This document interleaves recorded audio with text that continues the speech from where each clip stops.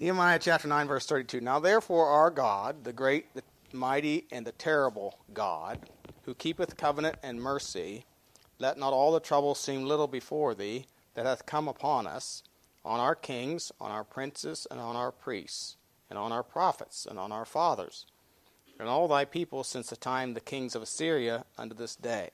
So he's given a history lesson here, you might say, of how they got to this place where they are,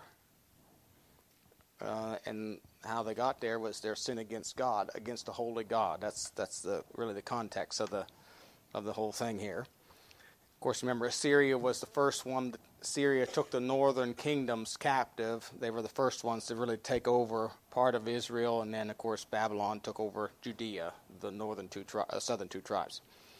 Verse 33, Howbeit, thou art just in all that is brought upon us, for thou hast done right, but we have done wickedly. Neither have our kings, our princes, our priests, nor our fathers kept thy law, nor hearkened to thy commandments and thy testimonies wherewith thou didst testify against them. For they have not served thee in their kingdom, in thy great goodness that thou gavest them. And in the large and fat land which thou gavest before them, neither turned they from their wicked works. Behold, we are servants this day, and for the land that thou gavest unto our fathers to eat the fruit thereof and the good thereof, behold, we are servants in it. And it yieldeth much increase unto the kings, whom thou hast set over us, because of our sins.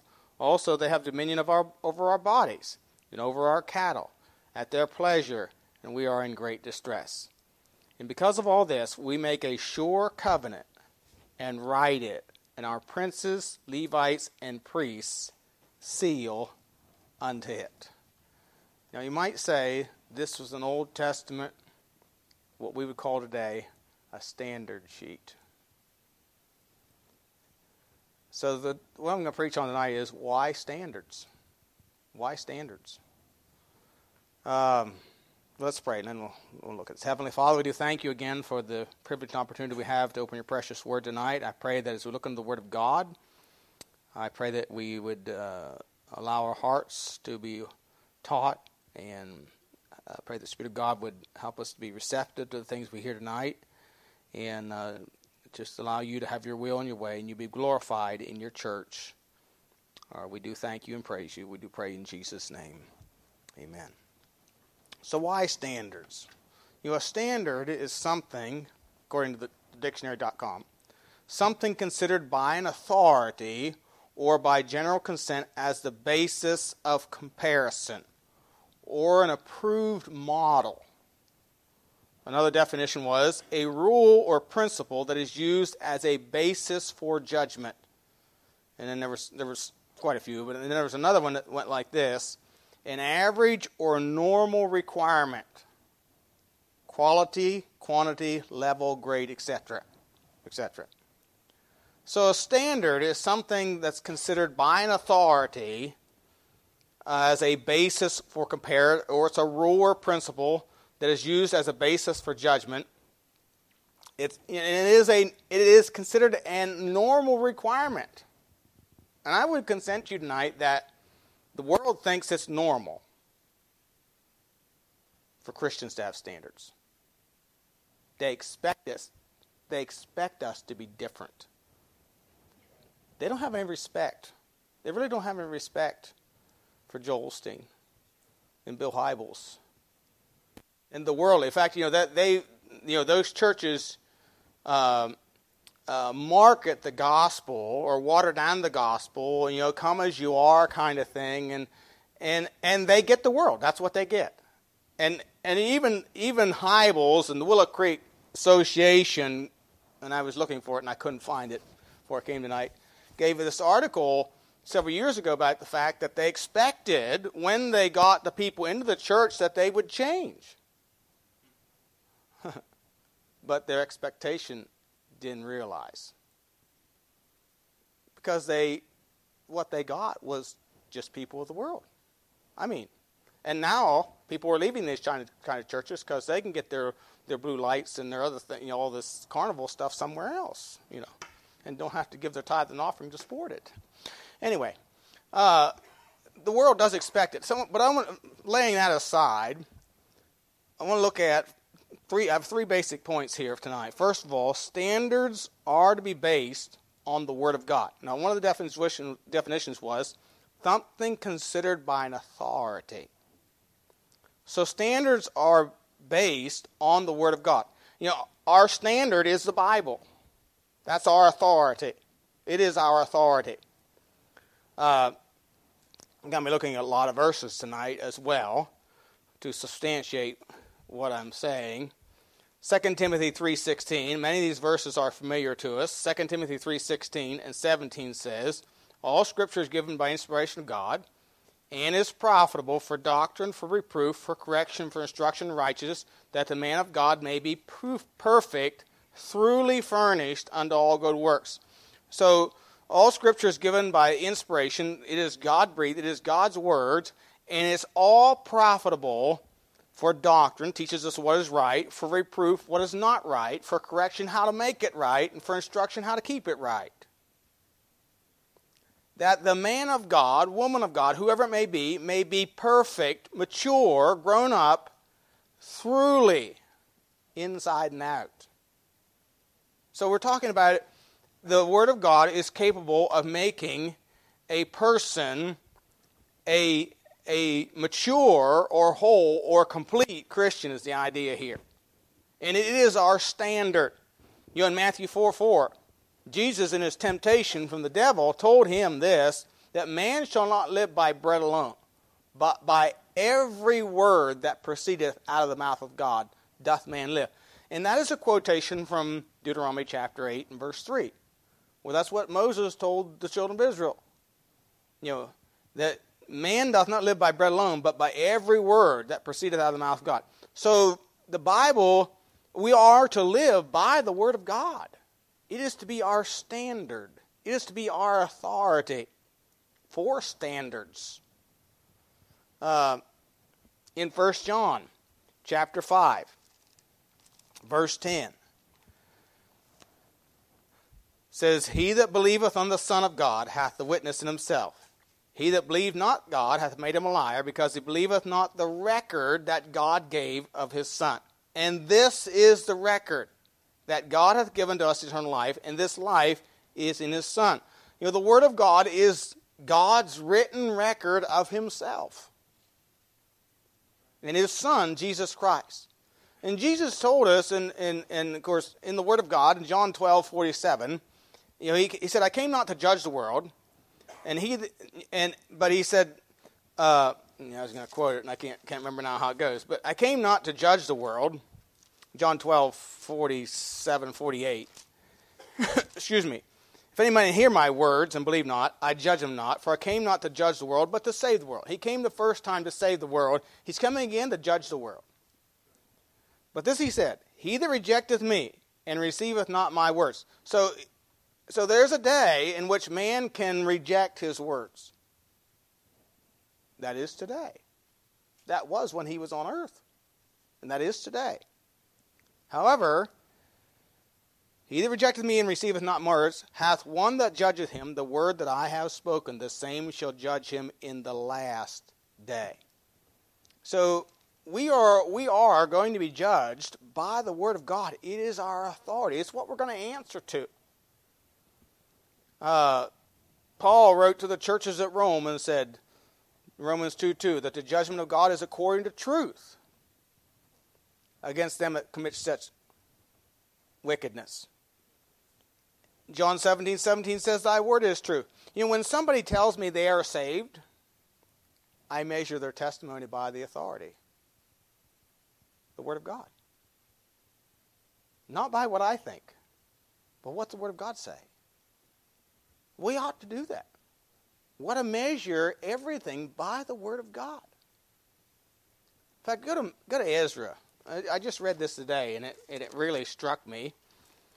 In Ezra chapter 5, Ezra chapter 5, in verse 1, the children of Israel, of course, had returned from captivity. They were endeavoring to build the temple. Cyrus had given command for it to be rebuilt. He had given the vessels that Nebuchadnezzar had carried away to Ezra and the priests and them to take back and put in the temple, and they were given a commandment. However, the people of the land, as we see here, are going to oppose it. It says, Ezra 5:1, Then the prophets Haggai and the prophet Zechariah, the son of Iddo, prophesied on the Jews that were in Judah and Jerusalem in the name of the God of Israel, even unto them. Then rose up Zerubbabel, the son of Shealtiel, and Jeshua, the son of Josadak, and began to build the house of God which is at Jerusalem. And with them were the prophets of God helping them. At the same time came to them Tatnai, governor on this side the river, and Shethar-boznai and their companions, and said thus unto them, Who hath commanded you to build this house, and to make up this wall? Then said we unto them after this manner, What are the names of the men that make this building? But the eye of their God was upon the elders of the Jews, that they could not cause them to cease till the matter came to Darius. And then they returned answer by the letter concerning this matter. The copy of the letter that Tatnai, governor on this side of the river, and Shethar-boznai and his companions, the Arphaxites, which were on this side of the river, sent unto Darius the king. They sent a letter unto him, wherein was written thus, Unto Darius the king all peace. Be it known unto the king that we went unto the provinces of Judea, to the house of the great God, which is builded with great stones, and timber is laid in the walls. And this work goeth fast on, and prospereth in their hands. Then asked we those elders, and said unto them thus, Who commanded you to build this house, and to make up these walls? We asked their names also, to certify thee, that we might write the names of the men that were chief of them. Now notice what they said. And thus they returned us answer, say, We are the servants of the God of heaven and earth, and build the house that was built these many years ago, which the great king of Israel builded and set up. But after that our fathers had provoked the God of heaven unto wrath, he gave them in the hand of Nebuchadnezzar the king of Babylon, the Chaldean, who destroyed this house and carried the people away unto Babylon. So they asked him the names. They didn't give them the names. They said the God. They returned an answer. We are the servants of God. We're the servants of God. This is God's house. This house wasn't made for man, but God. And we must remember that God gave the pattern to Moses for the tabernacle. And of course the temple was built after that pattern, the inner parts of the temple. And so it was not built after or for a man. God built it, and when man defiled it, God tore it down or destroyed it. He brought in the Babylonians to destroy it because man had defiled his house. You know, it's God that builds churches, and he also has the right to remove his candlestick when they become defiled. He has the right to tear it down when it becomes corrupt within. You know, God will build and establish your life if you seek his pattern. If you reject him, you will be brought to confusion and shame. You know, a manufacturer that is interested in selling products, he has great interest in one key area. I mean, if he wants to continue to sell products over a long period of time, there's one key thing that he's very interested in. You know what that is? Quality control. In other words, there's a standard that must be met for that product to continue to sell. And manufacturers who ignore consumer mandated standards, how dare consumers mandate that they set a standard, you know, do so at their own peril. You know, I used to buy Porter cable tools. This is not an advertisement for tools, but it illustrates this point. Of course, you all know Sheldon Hutchins. Sheldon Hutchins used to worship Porter cable tools.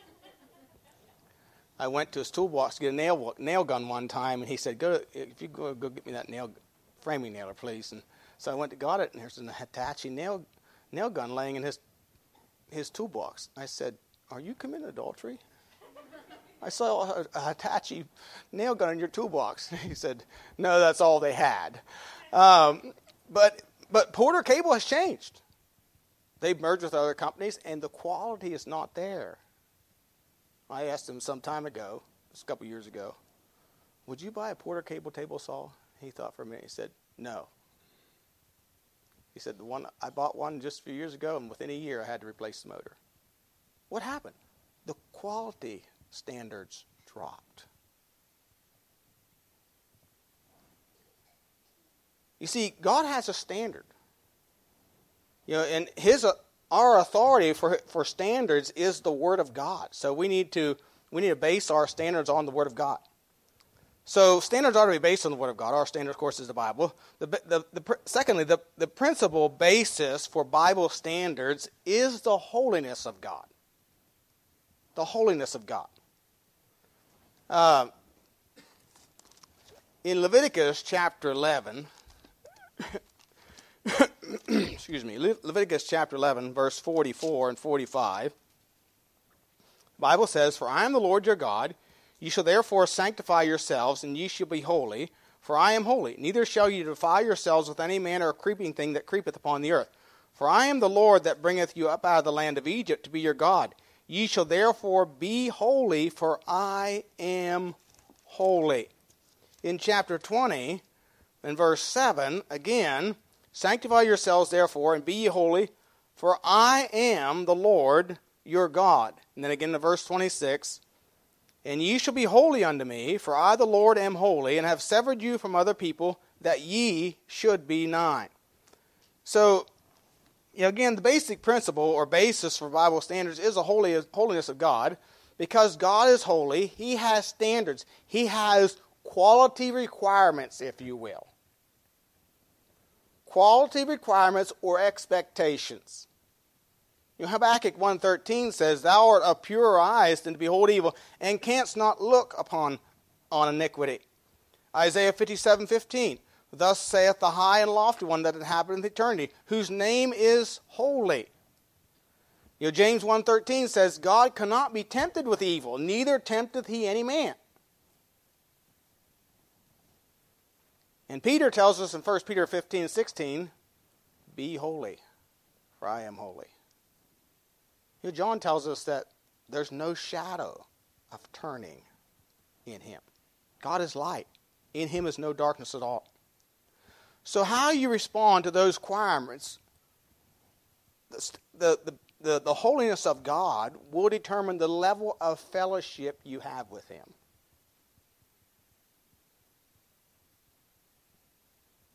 Now, I'm sure all of you have a best friend. And you probably have some casual friends. I mean, they're your friends, but they're not your best friends. You see, your best friend is always someone you have more mutual agreement with, right? It's kind of a no-brainer. Well, if you go to 1 John chapter 1, 1 John chapter 1,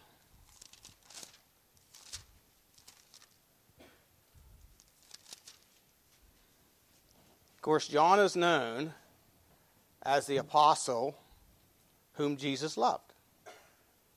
In 1 John chapter 1, verse 1, this is John's testimony, "That which was from the beginning, which we have heard, which we have seen with our eyes, which we have looked upon, and our hands have handled of the word of life. For the life was manifested, and we have seen it, and bear witness, and show unto you that eternal life, which was with the Father, and was manifested unto us. That which we have seen and heard declare we unto you, that ye also may have fellowship with us, and truly our fellowship was with the Father and with His Son, Jesus Christ. These things write we unto you, that your joy may be full." See, John is writing to you and I out of experience of close fellowship with the Lord. And then he says, here's how you have it. Look at verse 5. "This then is the message which we have heard of Him, and declare unto you, that God is light, and in Him is no darkness at all. If we say that we fellowship with Him, and walk in darkness, we lie, and do not the truth." But if we walk in the light, as he is in the light, we have fellowship with one another, and the blood of Jesus Christ, his Son, cleanses us from all sin. You see, what he's saying is, if we walk in agreement with God, we are walking in fellowship with God. If we are obeying him, we are walking in fellowship with him. But when we refuse to obey the Lord, we're not walking in fellowship with him. We lie and do not the truth. You know, John didn't always walk in fellowship with the Lord. You remember the one time they were coming back from Samaria, I think it was Samaria, and because the Samaritans didn't receive him, James and John wanted to call down fire from heaven and destroy them sinners. And Jesus said, you know what manner of men you are. You know. He rebuked them for it. But John here tells us how. You know, John learned to walk in fellowship. He became the disciple whom Jesus loved, who leaned on his breast at supper, whom Peter said to, when Jesus said, one of you is going to betray me, Peter said, ask him who it is. Ask him who it is. You know, not everybody could ask Jesus that kind of a question. It was somebody that was in close fellowship.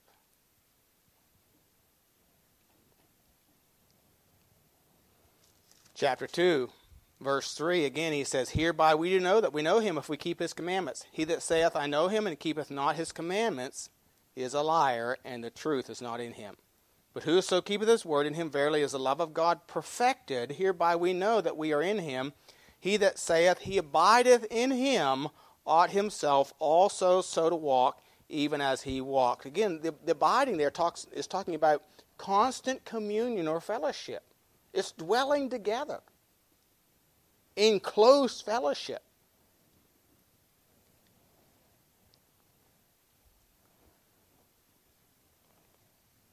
So, you know, the basis for Bible standards is the holiness. God is a holy God.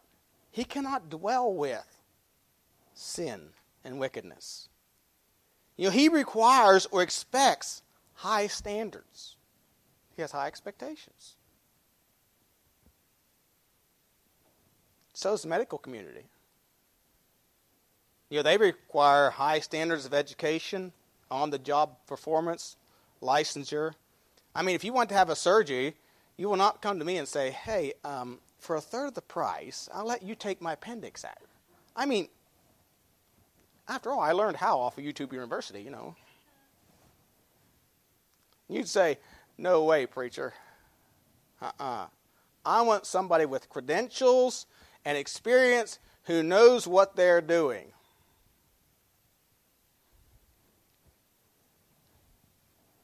You go play a baseball or football game and just eliminate all standards. See how it goes.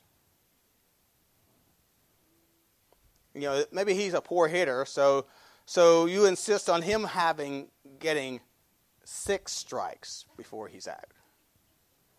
Or, you know, maybe your players on your football team are not as experienced as the other team, so you want to be allowed to have 16 instead of 11. I say, well, that's not fair.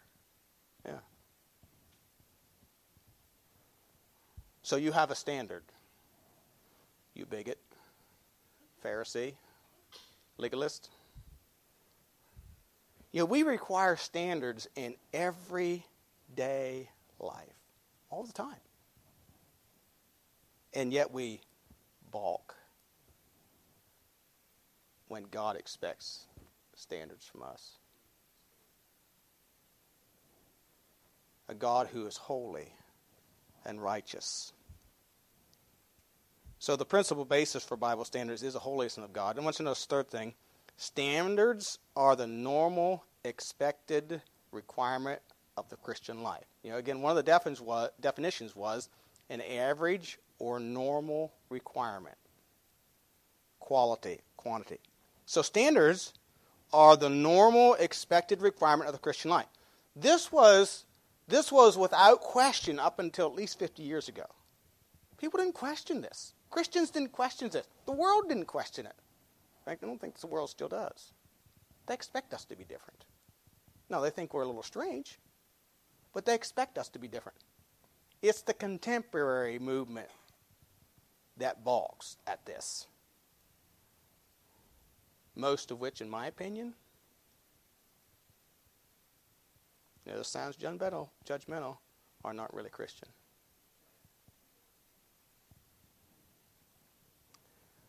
I believe when a person is faced with truth, they're truly born again, they'll embrace it. And when they say, no way, I ain't doing it, to me that speaks very loudly of where they really are. You see, this is a normal expected requirement of Christian life. Go to 1 Peter chapter 1. 1 Peter chapter 1, verse 13. If you read the Bible and if you accept all the words of the Bible, again, this is the problem with the contemporary Christian music or Christian community. They don't want to accept, quote, the negative parts of the Bible, which they don't realize they're rejecting the positive parts. Because separation brings us closer to God. That's the purpose of it. 1 Peter 1:13 says, wherefore gird up the loins of your mind, be sober and hope to the end for the grace that is to be brought unto you at the revelation of Jesus Christ. As obedient children, not fashioning yourselves according to the former lusts in your ignorance. But as he which hath called you is holy, so be ye holy in all manner of conversation, because it is written, be ye holy, for I am holy. And if ye call on the Father, who without respect of persons judgeth according to every man's work, pass the time of your sojourning here in fear. For as much as you know that we're not redeemed with corruptible things as silver and gold from your vain conversation received by tradition from your fathers, but with the precious blood of Christ, as of a lamb without blemish and without spot, who verily was foreordained before the foundation of the world, but was manifest in these last times for you, who by him do believe in God, that raised him from the dead, and gave him glory, that your faith and hope might be in God. Seeing ye have purified your souls, in obeying the truth through the Spirit unto unfeigned love of the brethren, see that ye love one another with a pure heart fervently, being born again, not of corruptible seed, but of incorruptible, by the word of God, which liveth and abideth forever. So we are to be holy. He says to be holy. We are, as obedient children, we're to be holy as he is holy. So we ought to be holy because we are his children. We are to bear the image of our Father. Now that's not a foreign thought, exclusive just to the Bible. People have often said about my family, well, you can always tell a Byler. You just can't tell them very much. But you see one, you know who they are. Oh yeah, you're Jeff Byler's son, whatever. Why? Because we bear the image. We're there, there's offspring. And the Bible says here, we're born with incorruptible seed, the word of God. We've been purified with the precious blood of Christ, which is incorruptible. He abides in us by his Holy Spirit. It says you've purified your souls in obeying the truth through the Spirit and unfeigned love of the brother in verse 22. See that you love one another with a pure heart fervently. So if your souls have been purified, it ought to show in how you relate to one another. There should be a change of heart. And really, the heart of this is the heart. It's a matter of the heart. Standards is a matter of the heart.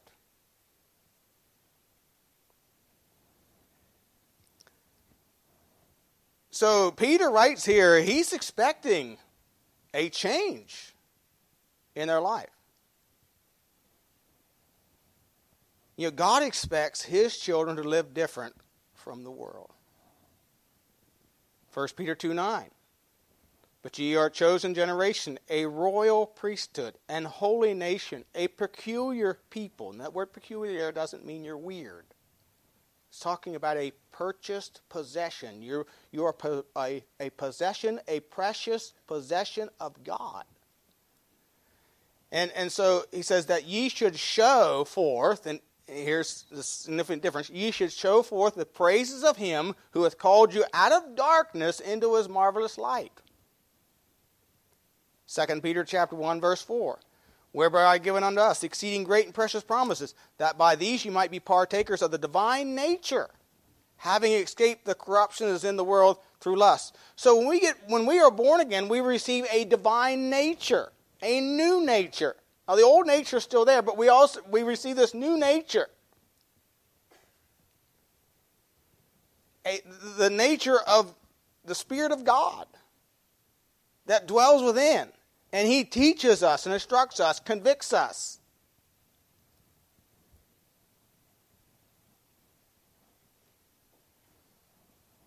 And changes us into the image of Christ. And throughout the New Testament, holiness is not an Old Testament doctrine, it's a New Testament one as well. Ephesians 4. Ephesians chapter 4. In all of the writings of the New Testament writers, Paul writing to the church at Ephesus, Ephesians 4, I therefore, the prisoners of the Lord, beseech you that you walk worthy of the vocation wherewith you are called, with all lowliness and meekness, with longsuffering, forbearing one another in love, endeavoring to keep the unity of the Spirit in the bond of peace. Verse 23, be renewed in the spirit of your mind, that you put on the new man, which after God is created in righteousness and true holiness. Chapter 5, verse 1, be ye therefore followers of God as dear children, walk in love as Christ also hath loved us, and hath given himself for us an offering and sacrifice to God for a sweet-smelling savor. But fornication, all uncleanness or covetousness, let it not be once named among you as becometh saints, neither filthiness, nor foolish talking, nor jesting, which are not convenient, but rather giving of thanks. For this ye know, that no whoremonger, nor unclean person, nor covetous man, who is an idolater, hath any inheritance in the kingdom of Christ and of God. And no man deceive you with vain words, for because of these things cometh the wrath of God upon the children of disobedience. Be not ye therefore partakers with them, for ye were sometimes darkness, but now ye light in the Lord. Walk as children of the light. For the fruit of the Spirit is in all goodness and righteousness and truth, proving what is acceptable unto the Lord, and having no fellowship with the unfruitful works of darkness, but rather reprove them. You see, the fruit of the Spirit, and if the Spirit abides in, the Holy Spirit abides in you, He's going to bring forth fruit. Some 30, some 60, some 100-fold.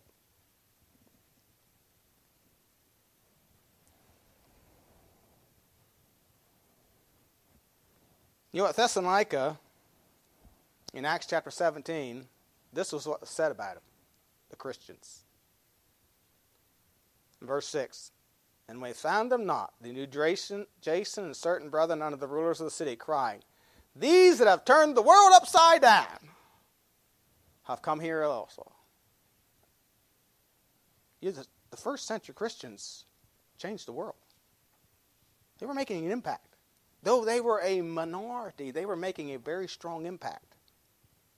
In fact, in Acts chapter 9, and verses 26 and 27, you remember the uproar at Ephesus, and Demetrius, the silversmith, caused an uproar there, and he said this, more ye see and hear that not alone at Ephesus, but almost throughout all Asia, this Paul hath persuaded and turned away much people, saying that they be no gods which are made with hands, so that not only this our craft is in danger to be set at naught, but also that the temple of the great goddess Diana should be despised, and her magnificence should be destroyed, whom all Asia and the world worshipeth. What was happening? Well, people were getting saved, and they were throwing away their idols. They weren't buying the silver idols anymore. They rejected the idols, and they rejected also the house of prostitution along with it.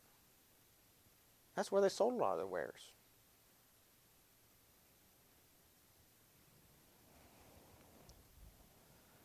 And it was causing a lack in business for the perpetrators of this wickedness. You see, there was a change that took place in the lives of God's people. They had a change in the way of living. And God expects us to have standards of holiness. In fact, Hebrews 12:14 says this, follow peace with all men, and holiness, without which no man shall see the Lord. Now, that's a pretty strong statement.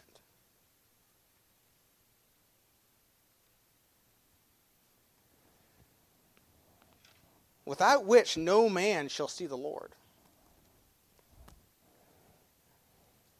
If our heart is seeking after God, standards will not be an issue. Won't be an issue.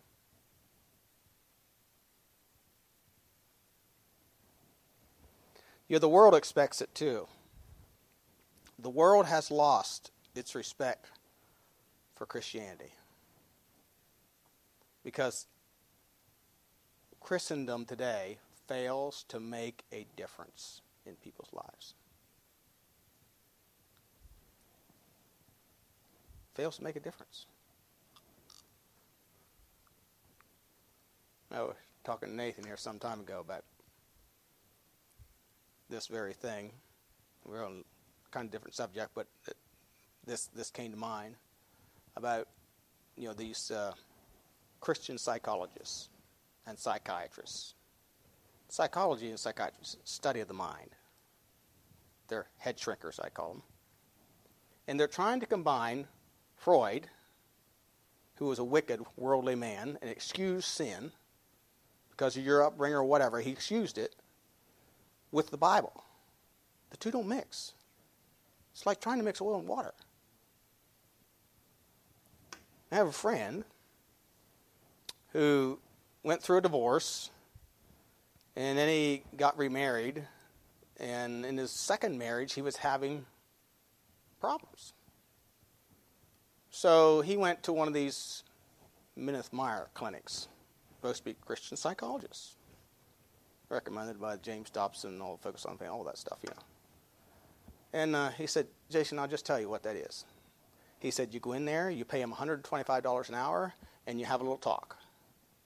He said, I told the guy one day, I said, I really need help. I'm having problems in marriage. He said, well, I have a real good divorce plan right here in my drawer. He said, I don't want another divorce.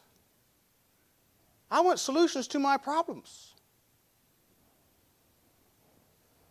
You know what he needed to do? He needed to just go to his pastor and listen to what he had to say. Forget that psychologist. You see, that's what Christendom has become. But we are to be his witnesses. We are to bear his image. Romans 8:29 says, we are to be conformed to the image of his Son. So we ought to bear his image. We do bear his name. Christian. The Bible uses the word Christians once and in Christian 2 times. Plural form once is 3 times total. But in Acts 11:26, it's very descriptive here of what Christian is or means. When he had found them, he brought them unto Antioch, and it came to pass as the whole year they assembled themselves with the church and taught much people, and the disciples were called Christians first in Antioch. And Antioch was where the first missionaries were sent out also. Paul and Barnabas.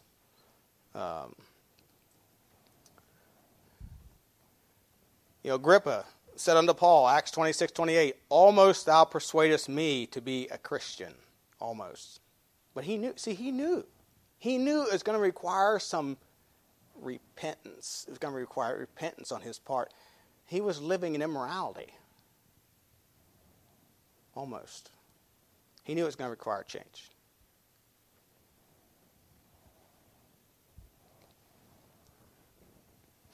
Of course, many would say today, well, preacher, that stuff is outdated.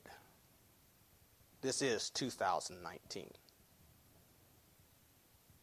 When we started the church, I think I shared this before you.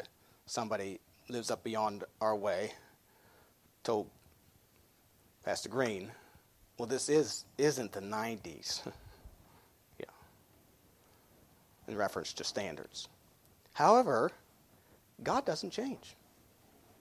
God doesn't change. He's still holy. Therefore, we are expected by God in 2019 to have biblical standards.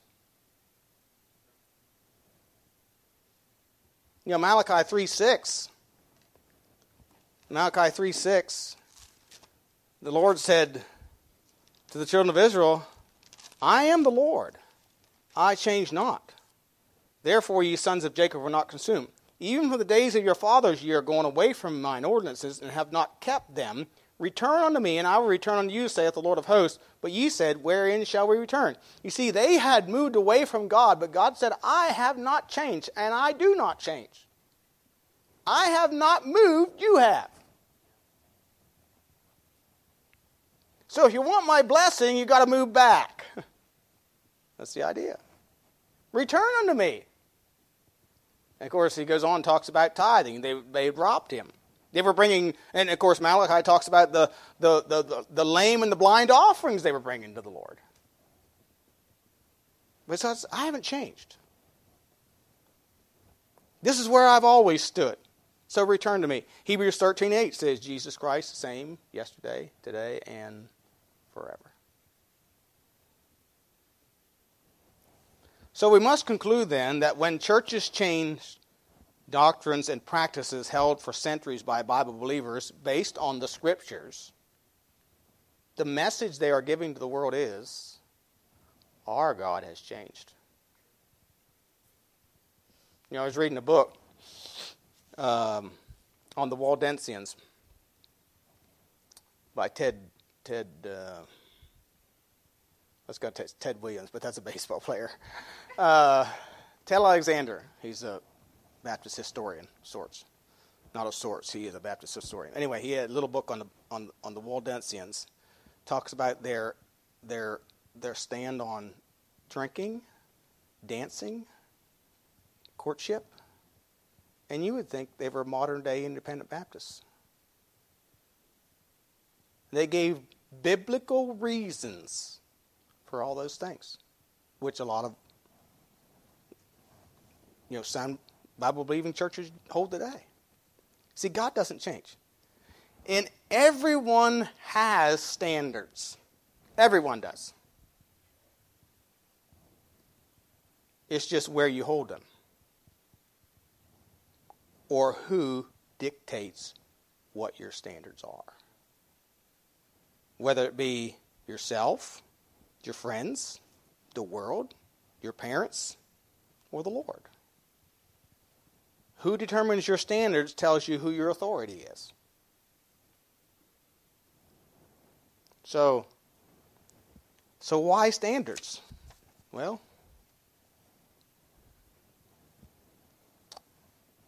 it's because God expects standards of holiness because He is holy. His holiness is the basis for all Bible standards. So we're going to be looking at next few weeks standards that we hold and why. They are given. They are fences for our protection and for us to project a good image of who God is.